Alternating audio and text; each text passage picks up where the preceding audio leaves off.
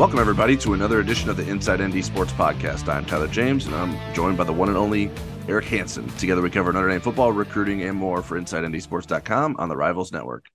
Notre Dame beat up on another inferior opponent Saturday with a 56-3 victory over Tennessee State. Wake Forest graduate transfer quarterback Sam Hartman has led the Irish to touchdowns on 11 of the 12 drives he's played through 2 games, so all is well heading into Saturday's first road test at NC State. Meanwhile, in the ACC, Duke upset Clemson on Monday night, so we figured it was the perfect time to catch up with our old friend Conor O'Neill, who covers both Wake Forest at Deacons Illustrated and Duke at Devils Illustrated for Rivals. As you may recall, Conor broke the news in December that Sam Hartman would eventually transfer to Notre Dame. Conor, thanks for rejoining us. Yeah, guys, thanks for having me. It's about time you guys talked ACC football, since 6 of the last 10 games for Notre Dame are against the ACC.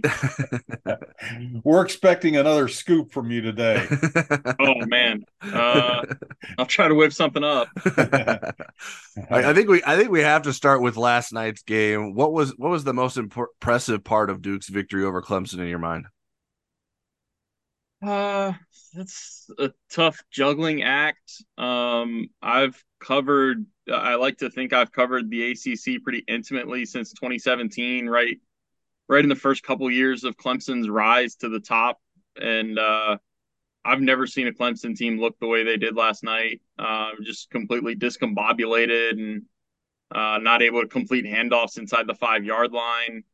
They're usually the team that takes advantage of your mistakes, and they don't beat themselves. And to see a team that beat themselves like that, with receivers that couldn't get separation, you're not gonna, like, everybody wants to talk about Deshaun Watson and Trevor Lawrence. We're not going to be followed with superstar caliber quarterbacks. I always like to throw in Taj Boyd, like he was the guy before the guy. He was a hell of a quarterback, and that's actually who Sam passed last year in ACC career touchdown passes. But I think, not to keep this too much on Clemson, but I do think it was a little bit more about them than it was Duke. And then on the Duke side of things, I mean, this is everything Mike Elko said when he took the Duke job. Was basically, this is not a rebuilding. This is not a, we're going to do what we need to do in the program for the first 2 or 3 years, and then we're going to be good. He put together a hell of a staff. He got, I think, one of the best strength and conditioning coordinators in the country in David Feely, and that's the name that I always try to bring up when we talk about Duke as a program in general, because last night was like the first time I've seen a team from the ACC go toe to toe with Clemson for 4 quarters. In that strength and conditioning side of things, I watched it last year when Wake did it. That was a lot more airing it out, throwing over the top. Sam over the top. He had 6 touchdowns in that game. Last night was more physical domination from Duke. 199 rushing yards, ran for a bunch in the 4th quarter. The touchdown run by Riley Leonard, where he bounces off an All-American linebacker that everybody can't stop talking about in Barrett Carter, and Xavier Thomas is right there too. And Riley somehow gets away from them, keeps his feet, and goes down the sideline for 44 yards. I mean, I tweeted during the game, like, the last time I think we saw a quarterback make that kind of play against Clemson was the guy we talk about by one name in the ACC, and that's Lamar Jackson. Like, that was that level of play. A lot of takeaways, obviously, Sure. talking here, but yeah, it was kind of a monumental shift type of night. I went through the whole weekend telling people in relation to Wake Forest that you can't take all your preseason predictions and transpose them, project them onto week 1 and say, well, I was right about everything. They're going to be everything that I've projected for the next 11 games. Like, some things are going to happen, some things are going to change. You're going to be wrong about some things. But, week 1 takeaways, I think everybody that voted Florida State as ACC champion in July, and this is where I raised my hand, feels pretty good about that pick based on what we watched on Sunday night and based on what we watched last night. Well, that was pretty comprehensive. The one part you missed not watching the game on TV is the announcer saying that kicker had made 70 yarders in practice. And I thought, well, if he could make a 22 yarder, I think that would help them in this game. But not all of it, I guess, was his fault. Um, the thing that I want to know about Duke, though, is how real do you feel Riley Leonard and Duke are in terms of a team that is going to stay in the top 25, is going to give Notre Dame a heck of a battle when they come later. I guess it's later this month at the end of the month. Last day of the month. There's so many games. Notre Dame is going to be like halfway through their schedule by the end of September. I know. I always thought the teams that played in week 0 had to take week 1 off, but that's not the case at all, because like 13 of the 14 that played in week 0 played in week 1 too. Yeah. Yeah. To answer your question, I mean, look, I've got some questions about Duke's depth, and I kind of felt like Mike Elko, maybe not singling me out, but everybody likes to think that the coaches read our stuff. And when he's talking last night about how everybody talks about our depth not being good and we rotated just as many guys as Clemson, I kind of felt a little targeted there in the presser. But look, we're still going to see what they're made of in October and November. And really it's going to start in that last day of September. But you know, it's 14 games of Mike Elko's tenure, and they've backed up everything he said so far. They've backed up being a physical team. They've backed up that they can come together and believe. The one thing that really stands out to a lot of people when you're first kind of reintroducing them to Duke football, because it was a few years in the desert there under David Cutcliffe at the end of his tenure, is this was not a transfer portal overhaul roster. They filled some gaps where they needed to. Like, they've gotten some key contributors, but in a lot of places, these are like the last couple recruiting classes of Cutcliffe and players that played a lot of football when they were going 2-9 in the COVID year and 3-9 in 21. So it's a lot of guys that experienced the kind of the downside of college football, that feeling of being left out of a bowl, that feeling of going home early in December. And, you know, that's where you get into sometimes the guys that have faced that adversity are better off for it down the road when they're 4th, 5th, and 6th year players. I know you highlighted the strength and conditioning coordinator earlier. I don't know, that may be the answer to this question. What is the biggest impact or change that you feel Mike Elko has made that has put Duke on the path that it's currently on? That's probably it. I mean, you know, David Feely was at Miami and he was Miami's guy, but when they hired Mario Cristobal, Mario wanted to bring his own guy from Oregon, which there's no fault there. Like, that's what every coach wants to do nowadays, but that was to Duke's benefit.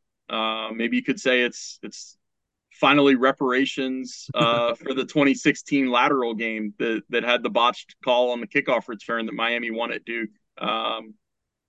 But it's pretty incredible to listen to the Duke players talk about their summer workouts. And we know that's like the most boring thing possible that we hear about when it's like media days in late July and players are talking about how great it was that they were in the summer workout program and how much bigger and faster they are. And it's like, well, that's great, but we don't get to see the benefits of that for another like month. So I don't, and every team in the country says it, right? Every team, like there's no way to separate. We don't have access to the catapult numbers where we actually get to see who's making the biggest strides.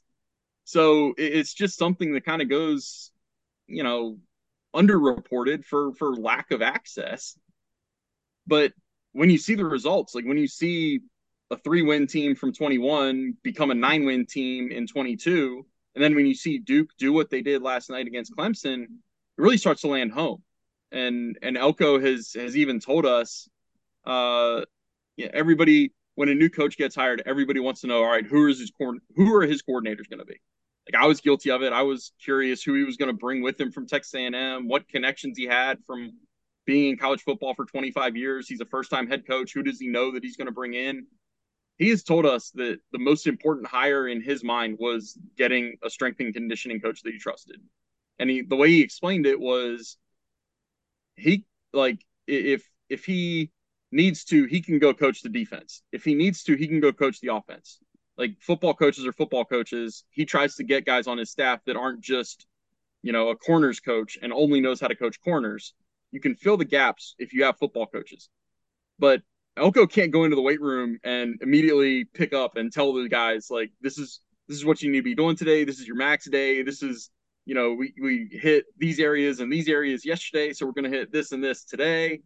Like, there's no substitute for what a strength and conditioning coach at the high levels of college football can do. And that's why he really prioritized getting David Feely, and it's paying a lot of dividends. I'll add here too. I mean, Mike Elko was only at Notre Dame for 1 year, but he was on the ground floor of kind of the Brian Kelly renaissance when they had gone 4-8. Brian Kelly kind of cleaned house, and Mike Elko was one of the new coaches, but he brought in Matt Bayless. Not only was it the strength and conditioning part, it was the sports science part of it, and the culture thing about leadership. They have these SWAT teams, their summer accountability teams, and how they build leadership through the program. So Elko saw all that, and I'm sure that was impressed upon him. So now I'll switch gears after that little speech to Notre Dame, NC State. And I'm wondering what Notre Dame can expect from NC State that we might have not have seen in the UConn game, other than really bad announcers in that game. NC State is kind of, it's the same story. It's different year. It's going to be a really stout and physical defense. They lost some guys, like they lost two linebackers that I thought really highly of in Isaiah Moore and Drake Thomas. They lost a safety that I thought was one of the best safeties in the ACC for the last couple of years in Tanner Angle. They bring back a lockdown corner in Aiden White. They bring back a linebacker who's seemingly been there forever, Peyton Wilson, who had, I think, the game-sealing interception at the end of the UConn game, about a minute left.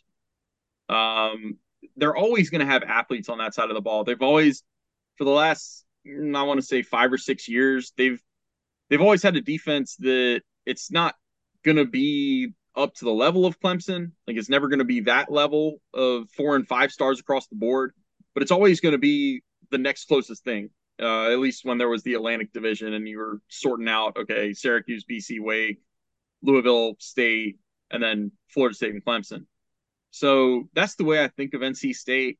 I have so many questions about Brennan Armstrong, and I know everybody wants to make it out about the reunion between him and Robert Anae is going to be so great, and that's the guy that Brennan Armstrong threw for 4,000 yards at Virginia in 21 with, and everything's going to be honky-dory.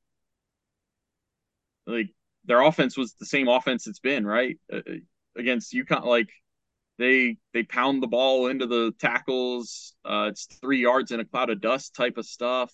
I was I might be proven wrong. It was more dust when the running backs were carrying it than Armstrong. He was pretty good carrying it.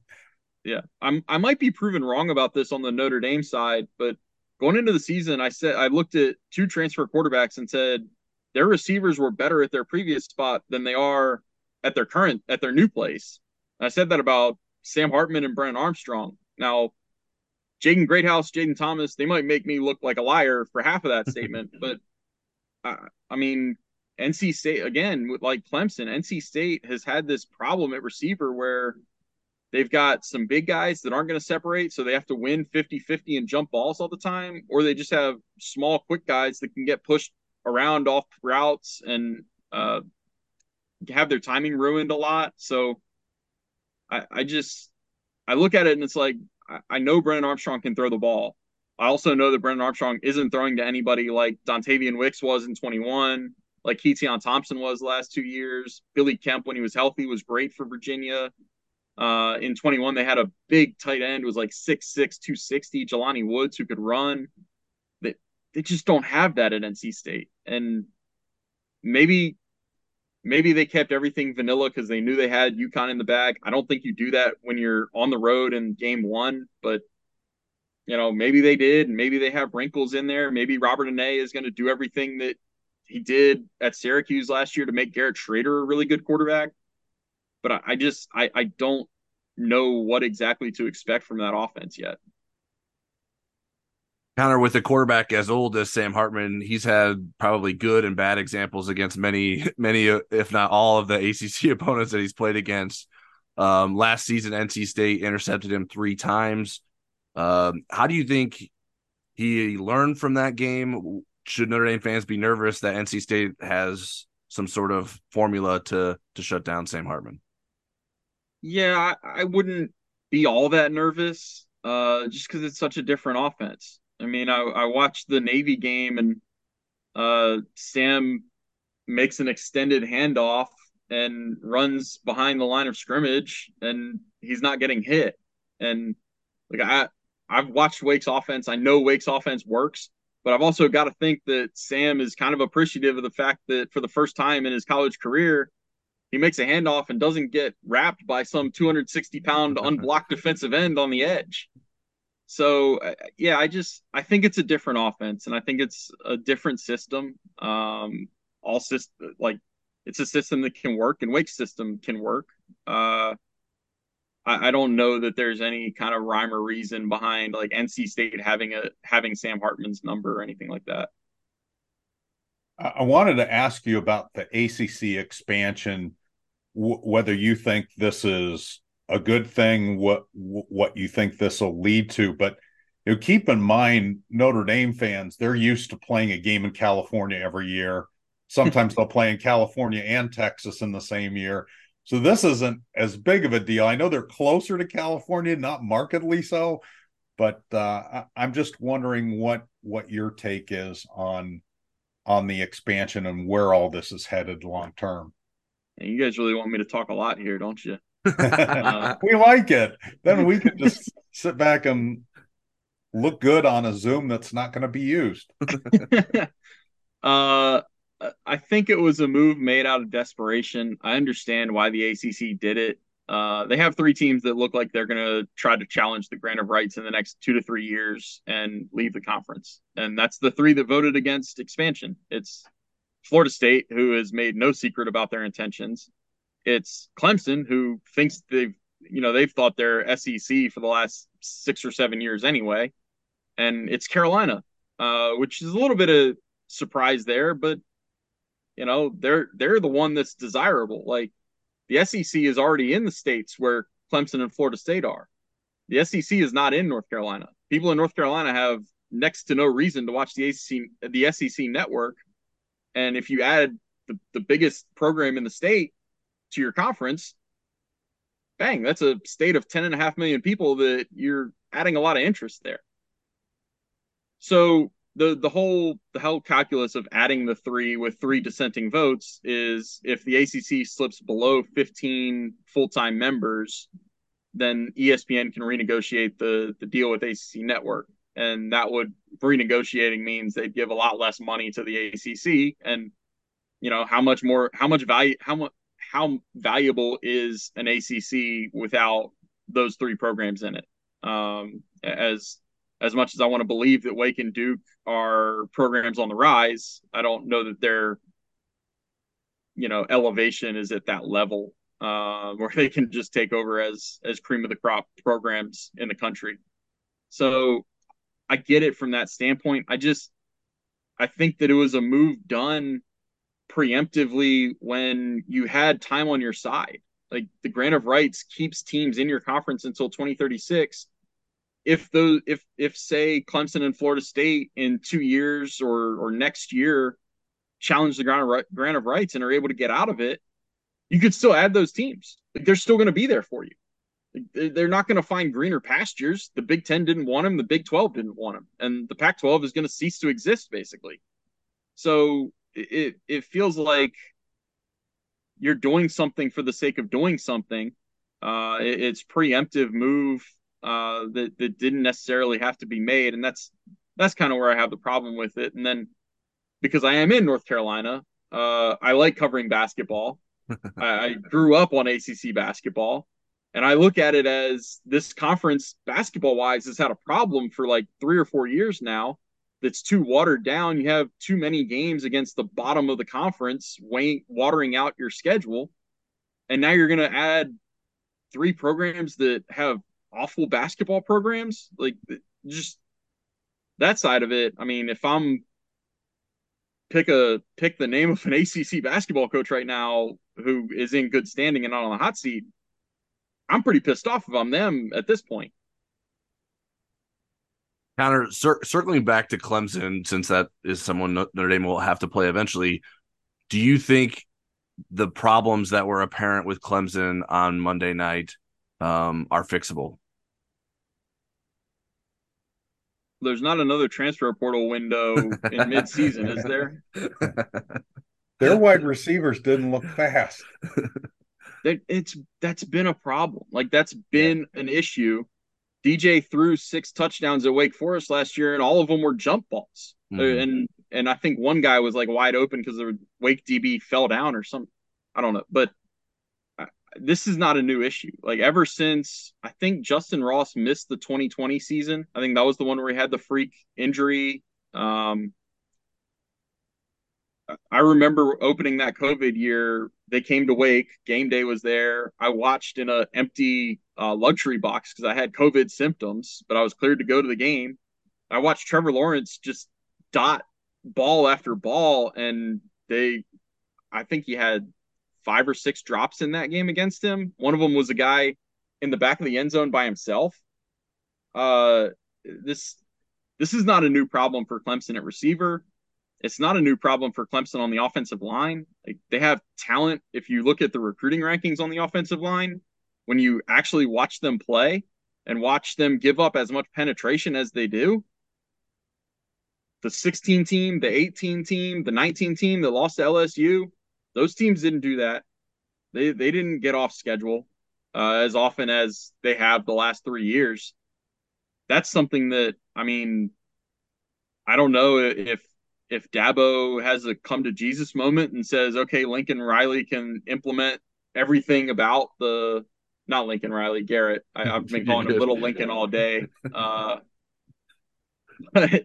if he just lets him have full control of the offense, because it didn't seem like he did last night. It seemed like it was still a lot of Clemson principles of the stuff that worked in the late 2010s and hasn't worked as well the last 3 years. I guess that's the most instant fix, but Dabo's a football coach who's won 2 national championships, won 7 of the last 8 ACC championships. Is he going to have that realization? I honestly don't know. I guess I would kind of bet against it, but I mean, your guess is as good as mine on that one. My last question has to do with Wake Forest.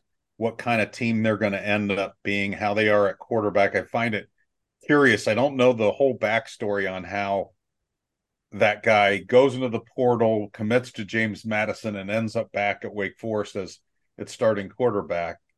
Griffith. That was his brother. Oh, that was his brother.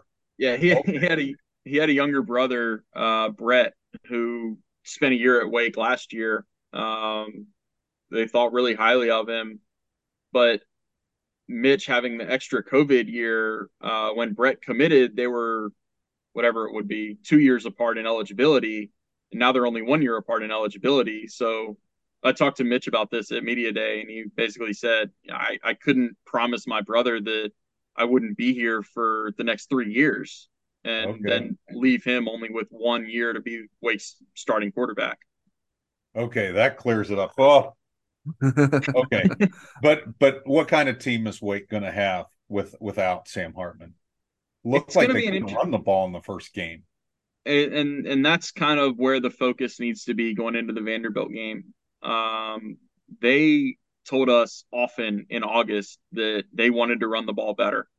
Dave Clawson had the stat of like they only had 9 runs of 20 or more yards in all of last season. I know that like the rushing yards per attempt and yards per game was their worst since 2015, which is the last time Wake didn't make a bowl game. It's going to have to improve. The optimism at this point is they kind of were beating their head against the wall and running into a box that did not say to run the ball against Elon. It was just basically a let's see what we've got. We know that this is an FCS team where we're going to have some mismatches. If it's close, we know we can throw the ball to Jamal Banks on the outside and he's going to make a play. It was the type of like, let's make sure this is what our focus is on. Um, it it doesn't bode well that it didn't go well against the FCS program, but at the same time, it's still going to be an offense that takes what it's given. That just wasn't the case in the Elon game. So I've kind of said all along, like I think this is a bridge year for Wake. I think that their schedule sets up pretty difficult. They have trips to Clemson, Virginia Tech, Duke, Notre Dame, Syracuse. By the time they get to that 11th game in South Bend, they might look pretty ragged. They've never had a winning November under Dave Clawson. Even when they won the Atlantic Division, they went 2-2 in November. So I always kind of think of November as that's when Wake starts to slip a little bit.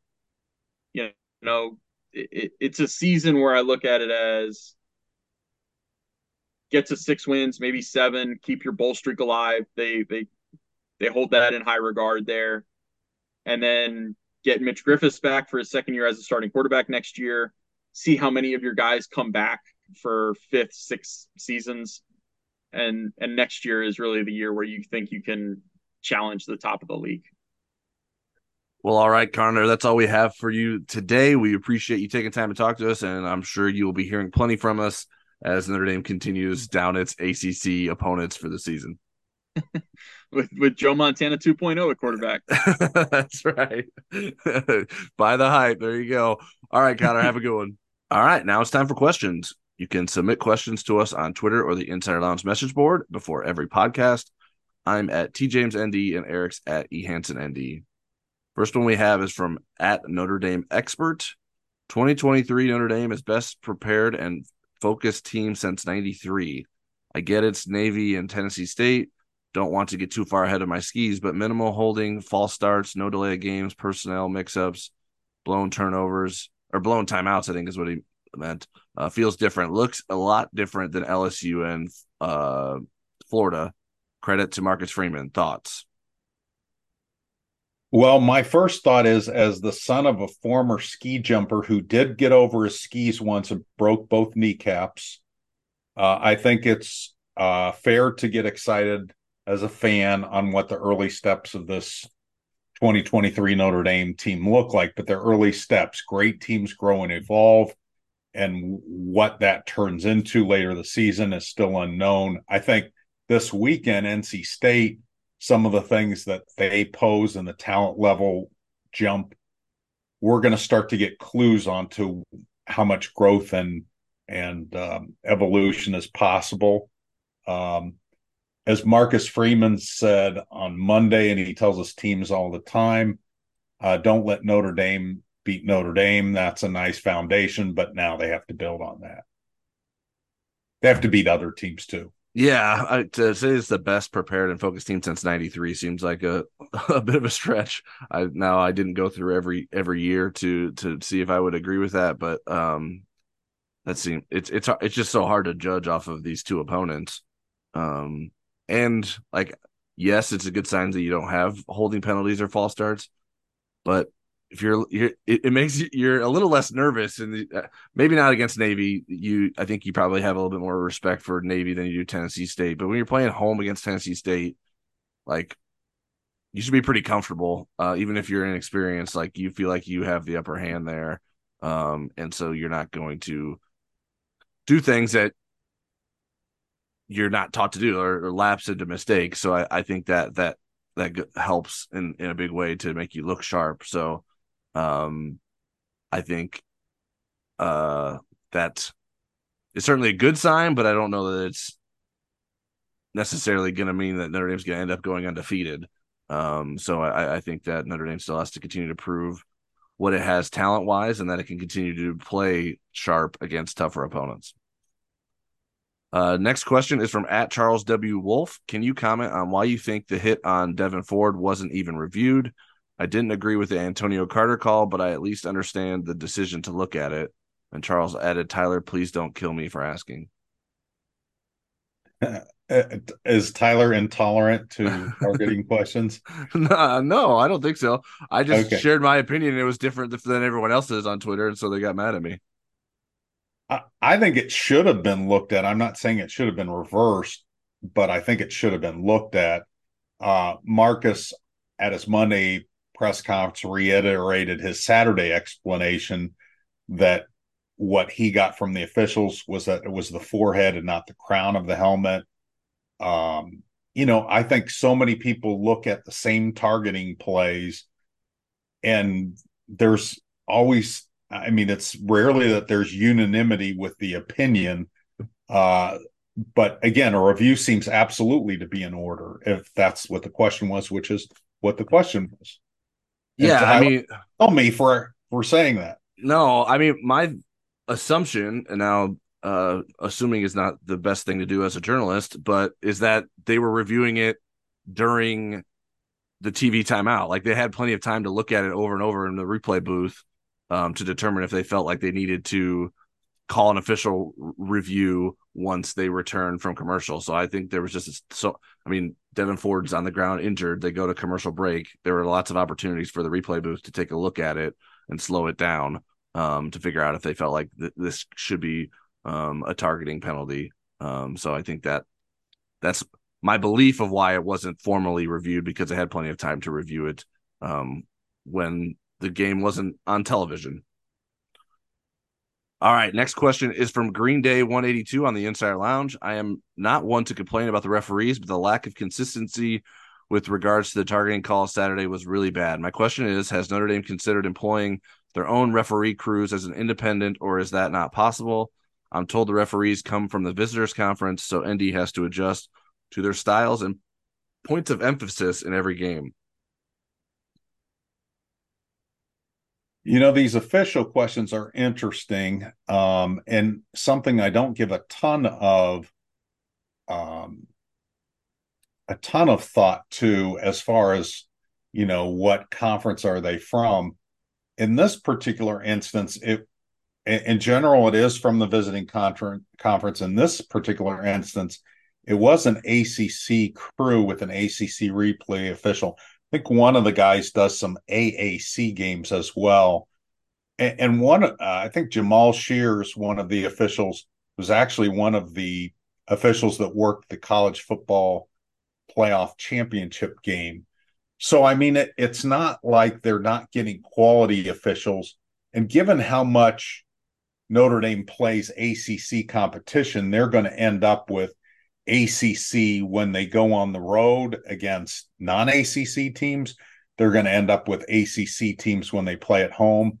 So it's pretty much an ACC crew more often than not. So, and then if you're going to play in the playoff, you're going to get crews from other conferences that have different ways of calling things. So I guess you just have to adapt. I'm not as wound up about where the officials are from, and if Notre Dame is not getting a fair shake. It seems like the officials are either really good or really bad, and they're bad for both teams or good for both teams. Yeah, I don't think that different conferences have different points of emphasis with their officials. I think it's pretty standard across the entire college football that they're working from the same rule book.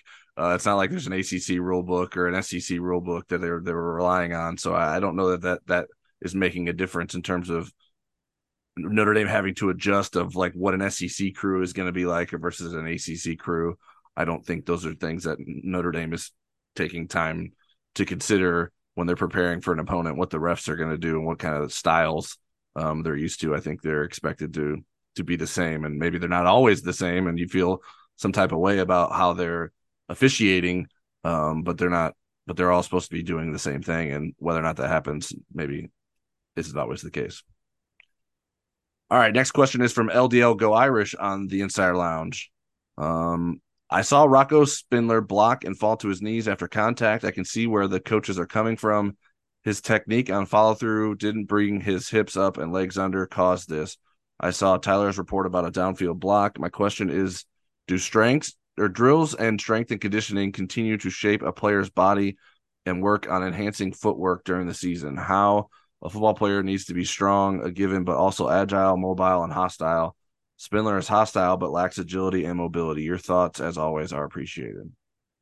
Well, I like the way you phrased the question. The ones that drive me crazy in my live chat are the ones where there's not good tackling and they ask if they practice tackling in practice.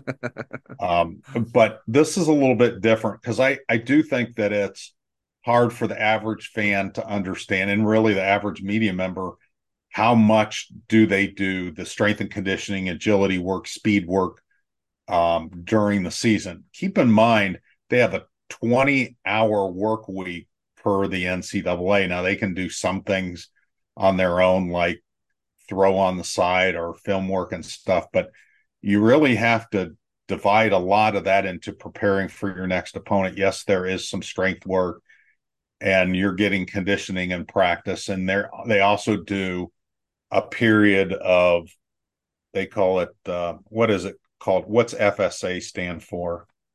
Honestly, I have no idea what it strength and agility, or flexible strength and agility. But it's basically what they call their stretching period. So they're doing those things as they start practice. That's the very first thing that they do. And that's usually what we get to see when we're invited into practice. We get to see that stuff. So we do know that they're doing it. But I also think some of the things that you're concerned about, LDL, is in Joe Rudolph's purview, and that's getting him to play with a proper technique, shifting his weight right, doing the right footwork. Those are all things that I think Joe Rudolph can handle, and I think that he is handling it. I think that you'll see Rocco improve as he goes along. Joe Rudolph believed in Rocco, and I think that's one of the reasons why Rocco is still at Notre Dame and not somewhere else, because he saw that he had a chance to convince this guy that he was a starting guard, but he's not a finished product. And so they're going to continue to work with him, but there's a lot of talent there to work with.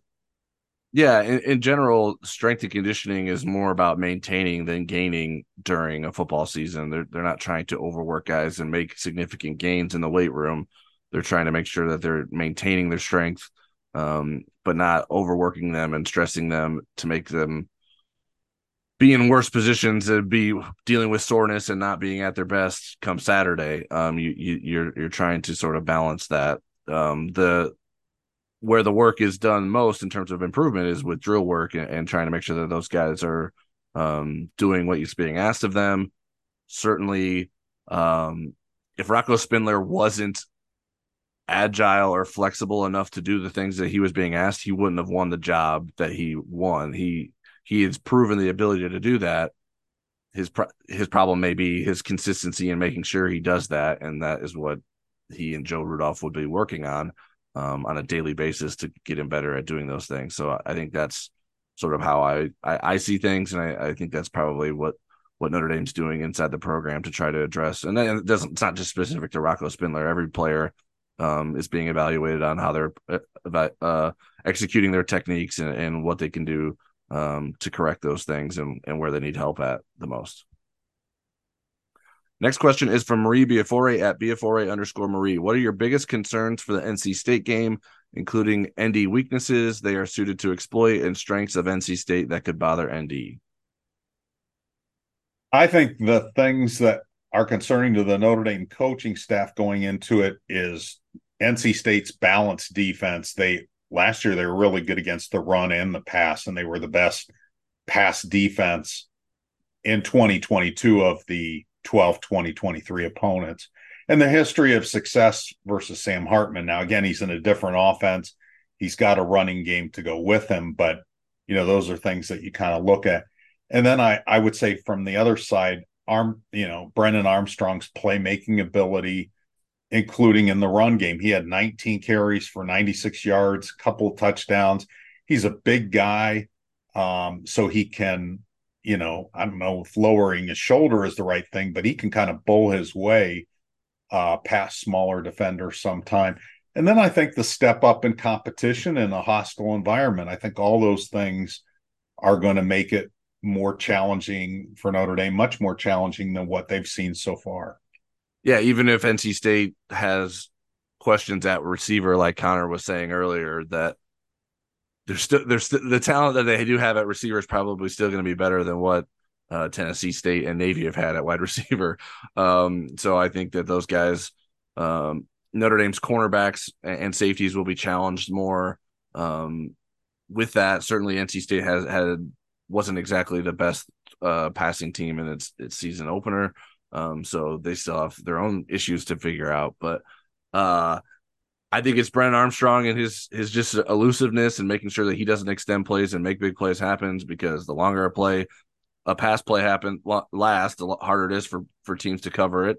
And there are some examples, which I'm including in an analysis that I'm finishing up today on InsideNDSports.com, of Notre Dame sort of losing contain of the quarterback.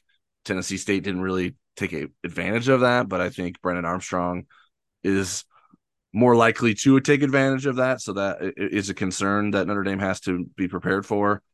And then offensively, yeah, I think it's just NC State being a sound defense and not getting wrapped up in maybe some of the things you're going to throw at it, and sort of having good responsibilities, good techniques, and some familiarity with Sam Hartman. And maybe there's a tell or a way to confuse Sam Hartman that NC State has figured out. I can't imagine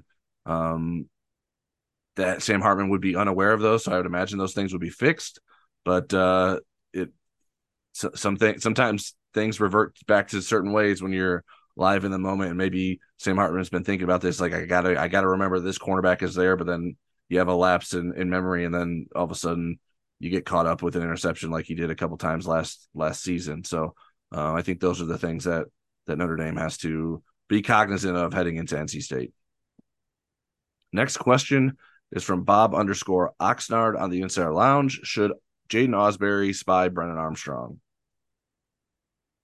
Jaden Ausberry is one of my favorite freshmen, so I am all for Jaden Ausberry developing and getting playing time. But I think in this particular game, and even moving forward, I don't know that you would put a freshman into that spot and dedicate that much playing time to him, even though it kind of fits his skill set. The other thing is Brennan Armstrong might have the weight advantage on Jaden Ausberry. He's 6'2", 215. He's a pretty big guy.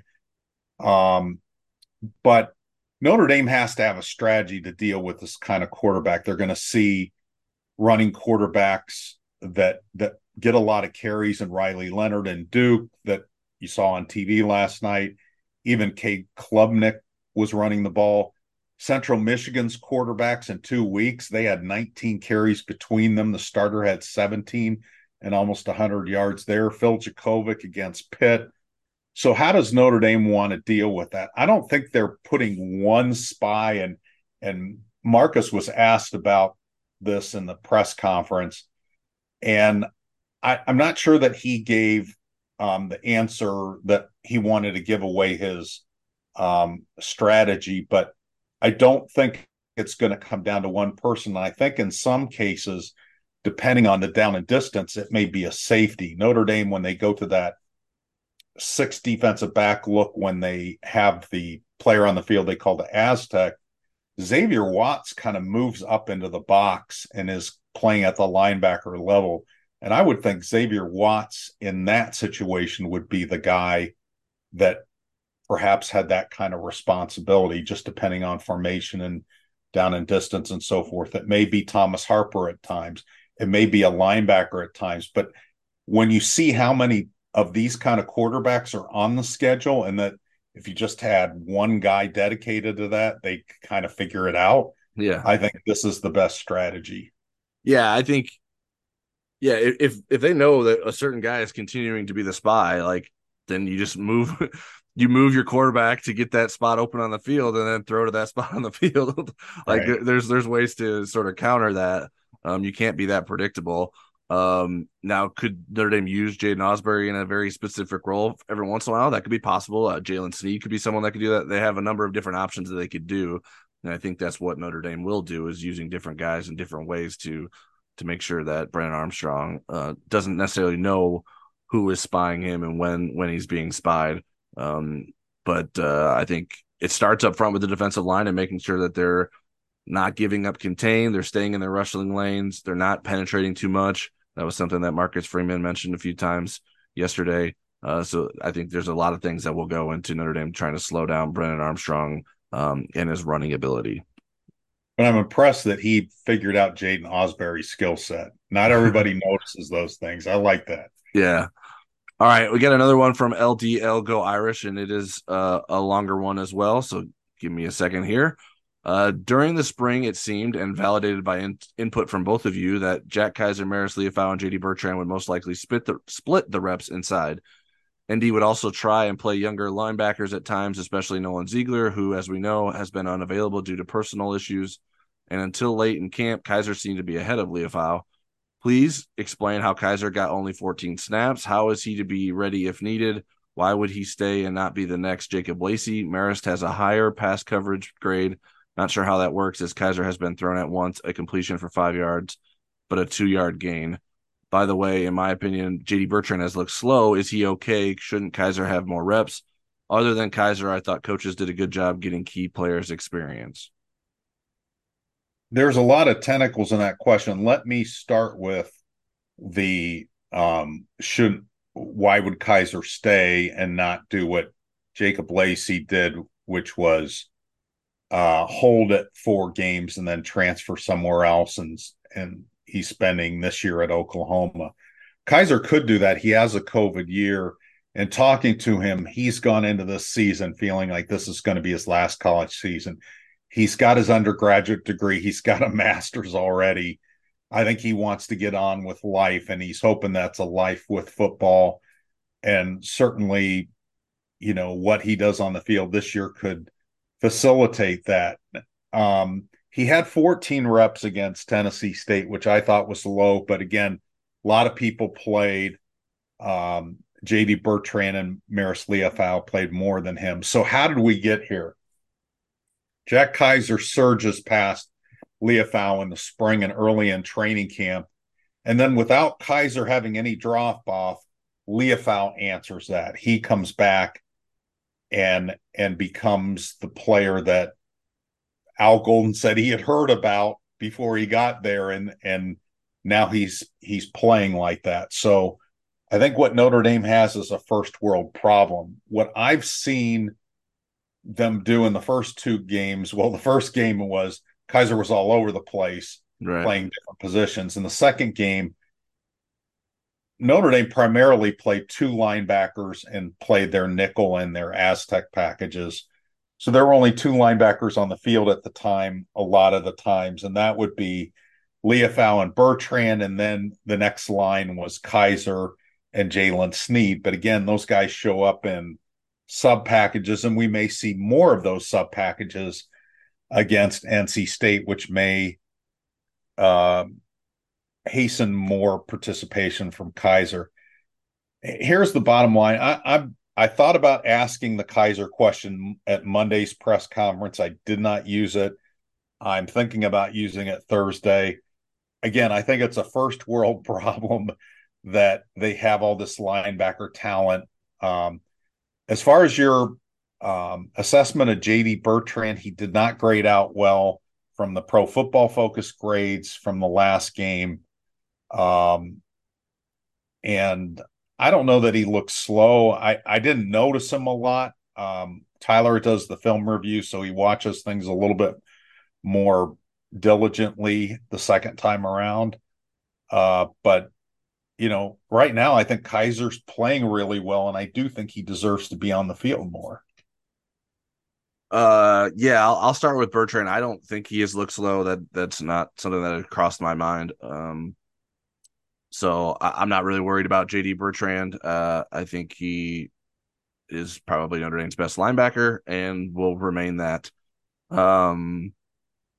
Should Kaiser have more reps? I think I'd like to see him more. I'm less worried about him getting experience against Tennessee State. I mean, Jack Kaiser is a fifth-year linebacker. I don't know that he needs more experience.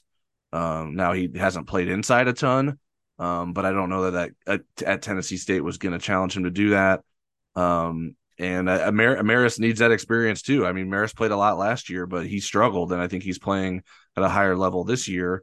And so Notre Dame is taking advantage of that and using him in different ways. I think that is what's going on with that. I don't see Jack Kaiser as someone that's going to all of a sudden ask to redshirt this year and transfer. That does not jive with my impression of Jack Kaiser and how he feels about this team. So I think he's going to continue to be dedicated to this team and find a role for himself, and hopefully he can get some more playing time. But it's hard to judge like snap counts on a game where the second half didn't matter. Like I don't really put much into the snap counts in either of these two games so far, because it's not a fully competitive game. So the snap counts are kind of hard to judge, and you want to. So I'm not ready to like rule out that Jack Kaiser is going to be sort of left on the bench, or sort of assume that Jeff Kaiser is going to be left on the bench for a majority of the rest of the season based on how the first two games have gone. All right, last question is from @Ryden41. Did Notre Dame see enough from Steve Angeli to make him a legitimate contender for quarterback one in 24, or does Notre Dame still need to see more? I think Notre Dame needs to see more, but I think that was a nice sample to add to his resume, keeps him in that conversation. And again, he certainly put himself in the conversation with how well he played this summer, how well he played during training camp. This was kind of another piece to see who Steve Angeli is. But again, if Sam Hartman has the year that we think Sam Hartman can have, then I think that you have to say, okay, is Steve Angeli, Drew Pine, Tyler Buckner good? Or is he have the potential to be Sam Hartman good in 2024? If the answer is no, I think ND owes itself to assess CJ Carr as a freshman, and also look in the portal and see if there's a Sam Hartman caliber quarterback in the portal again before you make that decision. But again, I thought it was really positive for Steve Angeli. Yeah, I think at the quarterback position, you always have to be aware of what's in the transfer portal, or what could be in the transfer portal, before you make any sort of firm decisions. Notre Dame did that the previous offseason and may have made the wrong decision with that. It certainly didn't play out the way that Notre Dame had hoped, with Tyler Buckner and Drew Pine at quarterback. So what will happen next offseason? I don't know. I think Steve Angeli is making a more of a case for himself. I don't know. Like, certainly it's not enough yet. This is the first sign of how he can hold up in meaningful moments. And even then, he's playing for a team that's up more than 30 points. So it's not exactly like he was in a position to lose the game for Notre Dame, but he did some nice things. There's still plenty of throws that he would need to make to be able to prove to be the starting quarterback next season. A lot of those discussions, decisions, and evaluations will be happening from things that he's doing on the practice field.